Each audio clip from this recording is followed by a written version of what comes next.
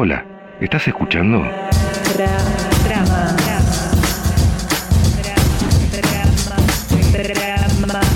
Dramas. ¿Quién dice qué a quién? ¿Con qué fin y con qué efecto, no? Hacemos el amor sin la caída, sin caer enamorados. Dramas del amor. Yo amo las palabras. Saber qué significado le da uno a todas las palabras que usa. El deporte en sí está dividido entre hombres y mujeres, femenino o masculino, pero ¿qué pasa con las identidades disidentes? Dramas de lo. Yo tengo la hipótesis de que la clase política argentina todavía está muy influenciada por la Iglesia Católica. Dramas de la política. El mercado siempre ayuda a los más poderosos. El catolicismo sigue siendo un dispositivo de regulación. Dramas de la religión. El aburrimiento también puede ser un factor de creación. Uno no puede perder de vista el contexto. Dramas del arte. La verdad no debe tener que ver con el dato duro.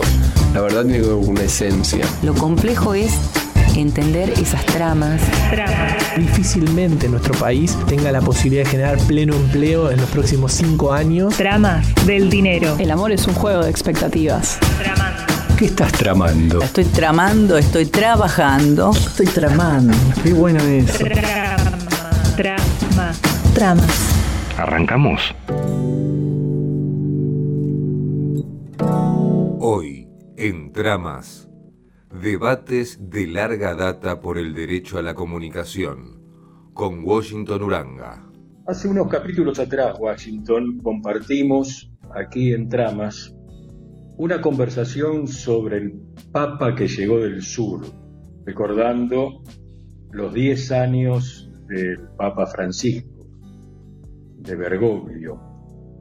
Y a lo mejor alguien puede interpretar que esta otra conversación también tiene aroma a aniversario, a efeméride, porque en 2023 estamos transitando los 40 años de recuperación del sistema constitucional que tanto costó hasta por 1983 recuperar. Y la excusa es hablar de comunicación. Y a veces nos gusta, Washington, apelar a algo que en varias ocasiones mencionamos, que los textos son indispensables leerlos en un contexto. Y la excusa hoy es, entre otras, los 40 años y la comunicación. Después vamos a ir desagregando este término tan amplio a que hace referencia. La excusa, te decía, además, es precisiones sobre la radio, porque este libro de 1988 es como un testimonio de un clima de época del cual vamos a indagar a partir de tu recorrido, de tu relato, en dónde está. Porque cuando uno lee NOMIC o Nuevo Orden Económico Internacional, o lee las 3 o más entidades que voy a citar, Centro de Comunicación La Crujía, o el Instituto de Cultura Popular, o en un marco más macro, la Asociación Católica Latinoamericana para la Radio y la Televisión, lo mejor es legítimo preguntarse o dejar abierta la cuestión: ¿qué ha ocurrido en todo este tiempo con estas referencias? NOMIC, UNDAAL, La Crujía, Incupo, la comunicación. Pues. Gracias, Oscar. A ver, ¿qué ha ocurrido? Yo creo que la respuesta nos tiene que hacer pensar en qué ocurrió con la comunicación, qué ocurrió con los procesos políticos democráticos, qué ha pasado en América Latina. Porque me parece que son todos planos que se cruzan, que se entrelazan.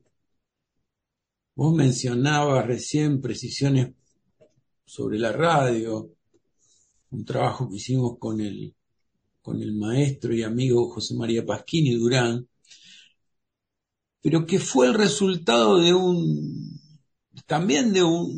momento, de un resultado epocal, porque veníamos de la recuperación de la democracia. Washington Uranga. Y veíamos, y lo vimos en su momento con la gente de Incupo,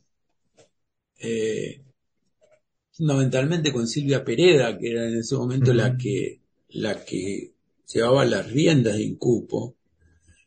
Veíamos con Silvia, veíamos con algunos colegas, con Telmo Meirone, que en ese momento era el director de la Crujía. Veíamos que el tema de la comunicación no estaba en el centro del debate. Que el tema de la comunicación, el tema del derecho a la comunicación, básicamente, era una bandera que la arbolábamos algunos de nosotros,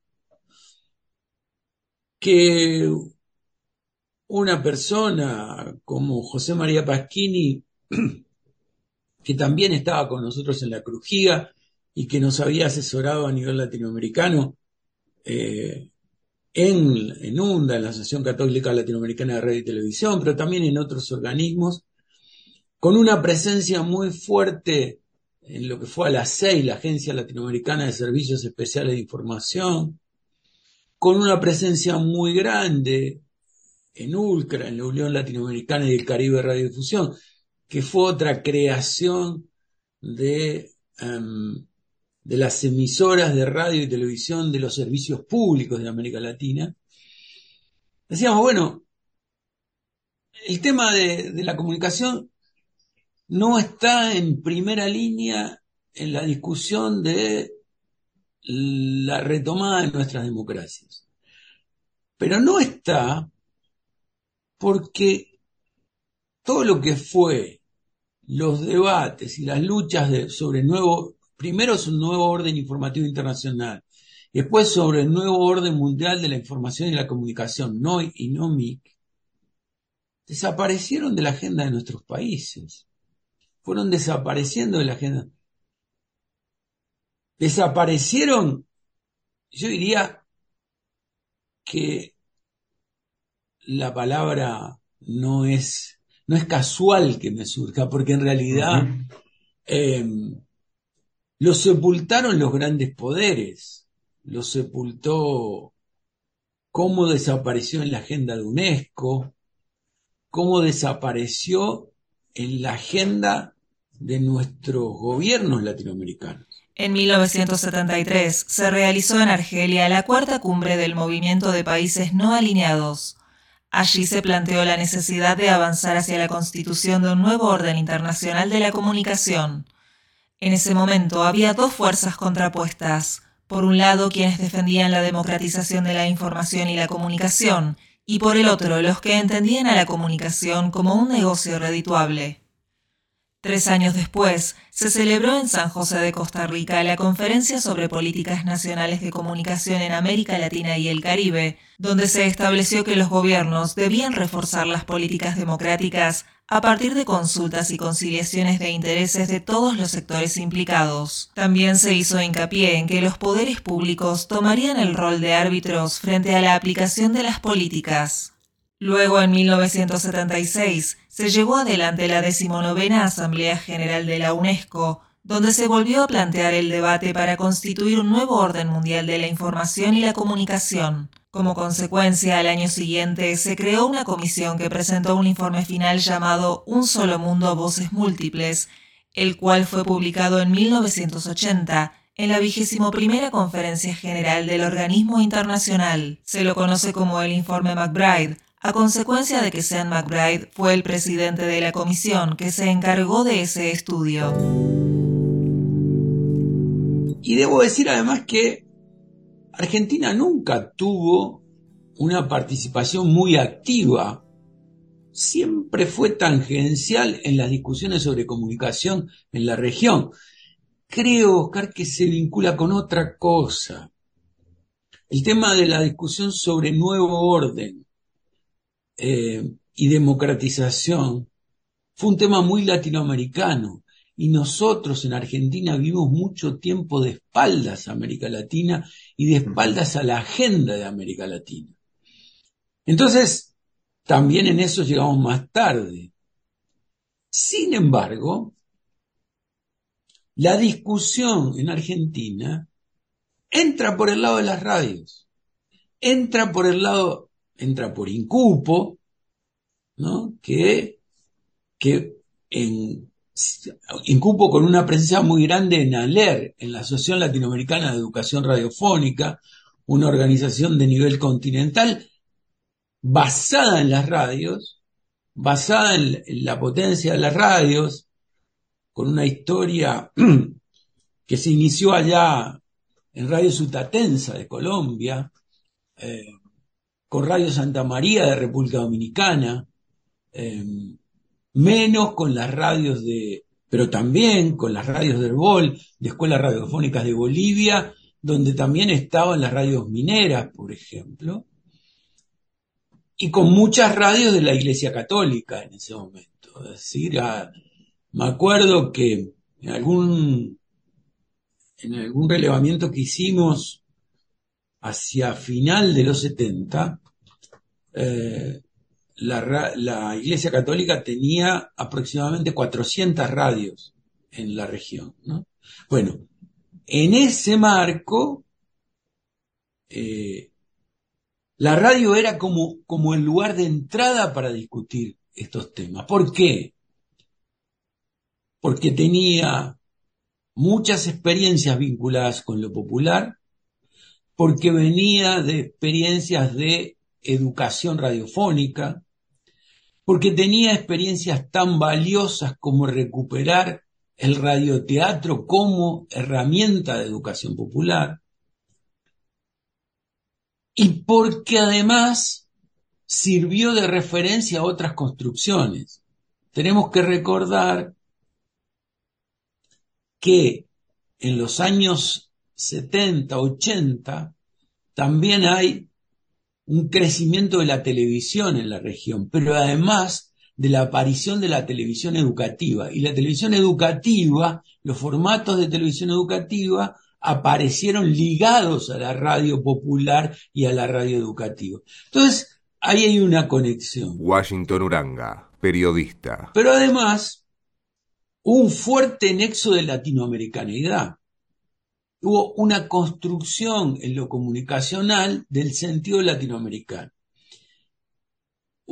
Se armó a final de los 70, comienzos de los 80 y hasta mediados de los 80, un grupo que primero se llamó el Grupo de los 8. Y ojalá yo me acuerde de cuáles eran los 8 que estaban ahí, pero estaba seguro, estaban las organizaciones católicas de comunicación, OSIC, la Organización Católica Internacional del Cine, estaba la UNDA, la Asociación Católica Latinoamericana de Radio y Televisión, estaba también la Organización de los Periodistas Católicos, estaba CIESPAL, el Centro Internacional de Estudios Superiores en Comunicación para América Latina, con sede en Quito, estaba ALER, la Asociación Latinoamericana de Educación Radiofónica, estaba la UAC, la Asociación Internacional de las Comunicaciones Cristianas, que reunía a las iglesias protestantes, estaba la FELAP, la Federación Latinoamericana de Periodistas, estaba la FELAFAX, la Federación Latinoamericana de Facultades de Comunicación, y no sé si ahí ya llegué a los 8, pero ese grupo fue un grupo que le puso mucho dinamismo a nivel regional a la discusión sobre nuevo orden y derecho a la comunicación. Después, ese grupo, simpáticamente, se pasó a llamar el Grupo Infinito. Acostamos el 8 porque éramos tantos que el 8 quedaba pequeño, pero que se fueron sumando experiencias. Bueno, esto de alguna manera vos mencionaste Precisiones sobre la radio, también de alguna manera se conectó, se vinculó con Argentina a través de la crujía, porque la crujía fue siempre un centro, en principio, de educación y comunicación popular, también bastante vinculado con la radio, pero con mucha visión latinoamericana, con mucha conexión latinoamericana. Entonces, la crujía fue algo así como un lugar de entrada, de esta corriente latinoamericana de Derecho a la Comunicación. En 1980 comenzó a funcionar el Centro de Comunicación La Crujía. Este proyecto surgió de un grupo de comunicadores y educadores que buscaban dar respuesta a la demanda que había respecto a la pedagogía y la comunicación. Este espacio político y cultural se definió plural y ecuménico y estaba dirigido a personas e instituciones vinculadas a la educación, a los medios de comunicación comunitarios y masivos, a la pastoral y al tercer sector. Y ahí yo te recuerdo que Precisiones sobre la radio fue un libro que formó parte de una colección donde salieron 8, 10 libros, ya no me acuerdo cuántos. Claro. Formidables libros, por otro lado. Claro, que discutían los temas de comunicación vinculados con la democracia, con las políticas nacionales de comunicación, con la comunicación popular y comunitaria. Un texto muy importante de Regina Festa, una brasileña que fue la directora de la televisión obrera de San Pablo, que estaba ahí. Un texto de José Martínez Terrero, un venezolano que también escribía sobre comunicación comunitaria, y otros textos. Se incorporaba en esa colección un texto casi tradicional, básico, de C. Hamelink. Hubo, bueno, y en esa línea una serie de cosas. Entonces, fue Precisiones sobre la radio, fue esta colección, fue la vinculación con América Latina y fue la presencia de José María Pasquini muy aglutinador en torno a todos estos proyectos, también porque él venía de trabajar en Interpress Service Tercer Mundo y siguió trabajando. Trabajamos juntos en Interpress Service Tercer Mundo, que fue la agencia de los países no alineados en esta disputa sobre el nuevo orden informativo internacional. Discutí esto con la gente de Incupo. Incupo es una organización sustentada por la Iglesia que se dedica a la promoción cultural en las zonas rurales y maneja una veintena de programas radiales. Entonces discutimos sobre la música que debían poner. Entonces, ¿qué hay que poner? ¿Ricky Martin o Mozart? Entonces yo decía, si ponemos Mozart, la gente se va. Entonces, sí, se va porque no lo conoce, porque no sabe nada. Contale la historia, explicarles que la polonesa era un himno de resistencia, que representaba a un movimiento popular que luchaba contra regímenes autocráticos y dictatoriales, y entonces adquiere un sentido distinto para la gente. Pero esto requiere mucho tiempo. José María Pasquini Durán nació en Salta en 1939. Ejerció el periodismo durante 50 años y se destacó en medios nacionales como el diario La Opinión, en la década de 1970, El Cronista Comercial, Atlántida y Clarín, e internacionales. En 1960 comenzó a trabajar como redactor freelance en periódicos sindicales, entre los que se destacó en el diario de la CGT de los argentinos de Raimundo Ongaro, en cuya redacción fue compañero de Rodolfo J. Walsh. Luego se desempeñó como prosecretario de redacción en la revista Panorama y también fue secretario de redacción en el diario La Opinión y el semanario El Periodista. En el diario Página 12 fue editor político desde su fundación el 26 de mayo de 1987. Mientras transcurría la última dictadura cívico-militar y eclesiástica, Fue director latinoamericano de la agencia Interpress Service desde la ciudad de Roma. Tiempo después, fue consultor de la UNESCO, del Sistema Económico Latinoamericano, del Pacto Andino, del Fondo de Población de Naciones Unidas, de la World Association for Christian Communication y del Consejo Latinoamericano de Iglesias. José María Pasquini Durán falleció en la ciudad de Buenos Aires el 13 de febrero de 2010. ¿Sabés qué? Sobre José María o el negro Pasquini vamos a dedicarle, bueno, un buen tramo de lo que viene después de esta introducción, de este clima epocal que fuiste a través de datos que uno recuerda, datos que recuerda por haber vivido ese tiempo o por haberse informado, leído y debatido. Pero hay una cuestión que queda ahí picando, si se permite la expresión futbolera. El derecho a la comunicación, en clave de ese momento de los 80. ¿Qué matices, qué similitudes y qué diferencias tiene con este tramo del nuevo siglo? Mirá, yo creo que en ese momento pensamos más en los medios, pensamos mucho más en los medios, en aumentar la presencia diversa en los medios, que en la comunicación de manera compleja y en los términos que luego Jesús Martín Barbero nos puso a discutir con subtextos de los medios a las mediaciones. Es decir, a ver, pensamos más en el equilibrio informativo, en las mayores posibilidades de acceso, en multiplicar las voces. Washington Uranga. Pero no tanto en el derecho a la comunicación como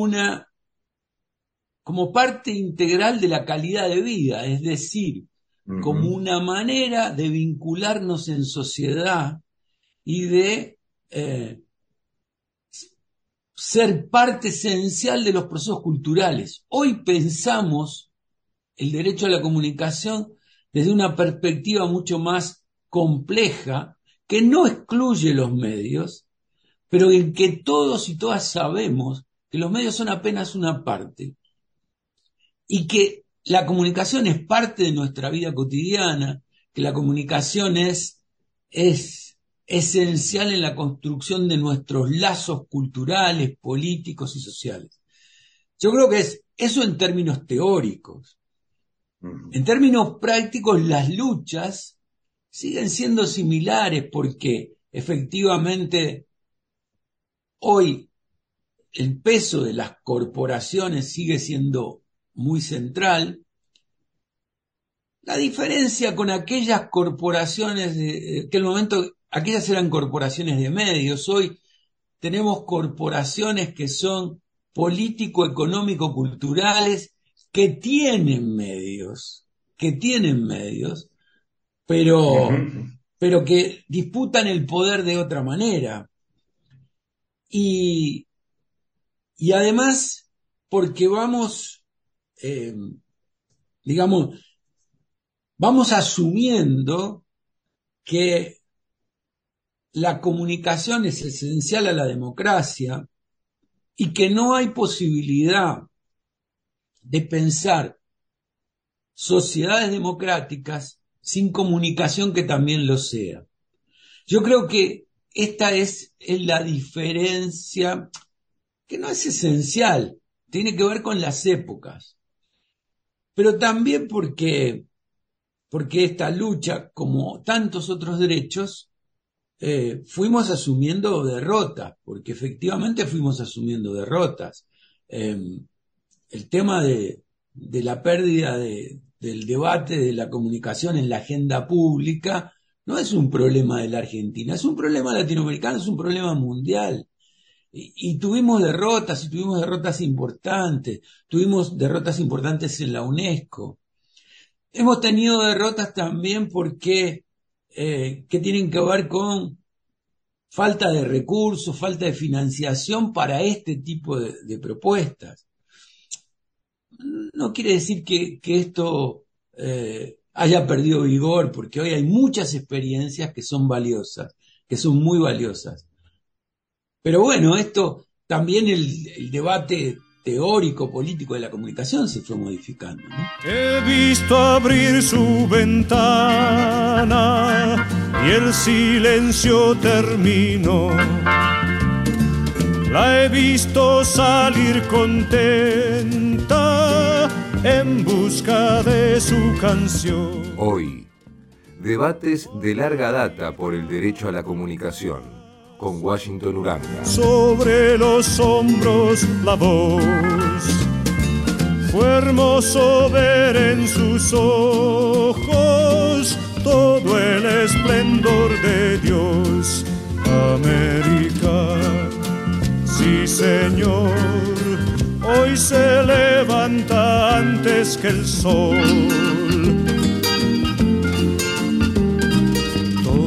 Se ha puesto a cantar en América del Sur. Buen día, América del Sur. Facundo Cabral. De los hombres y la luz. Buen día, América, América, América. Buen día, América, América, América. Buen día, América, América, América. América del Sur,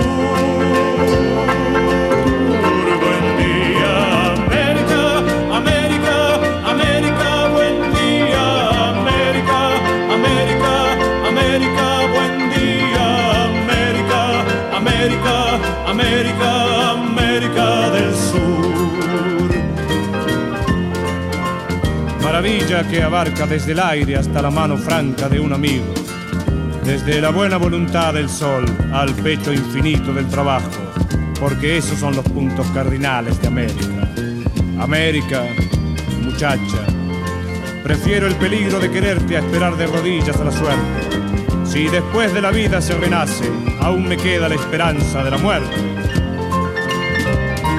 Qué lindo es verla despierta después de tanto dormir.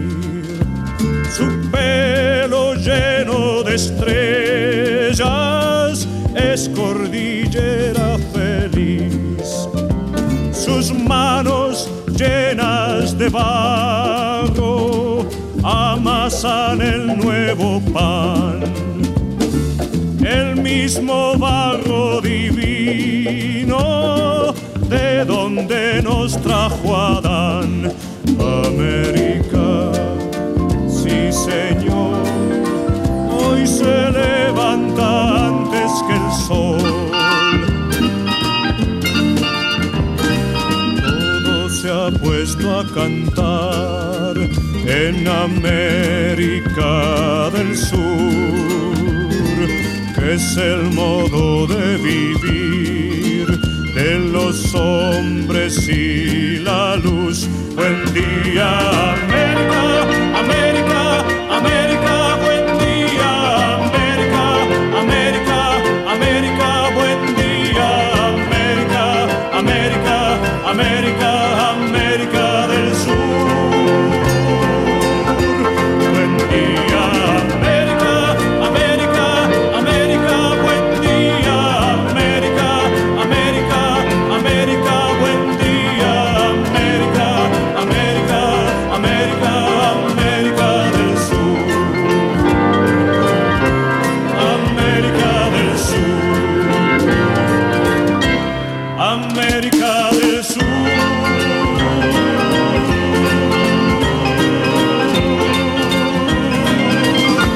Escribinos a tramasradio@gmail.com.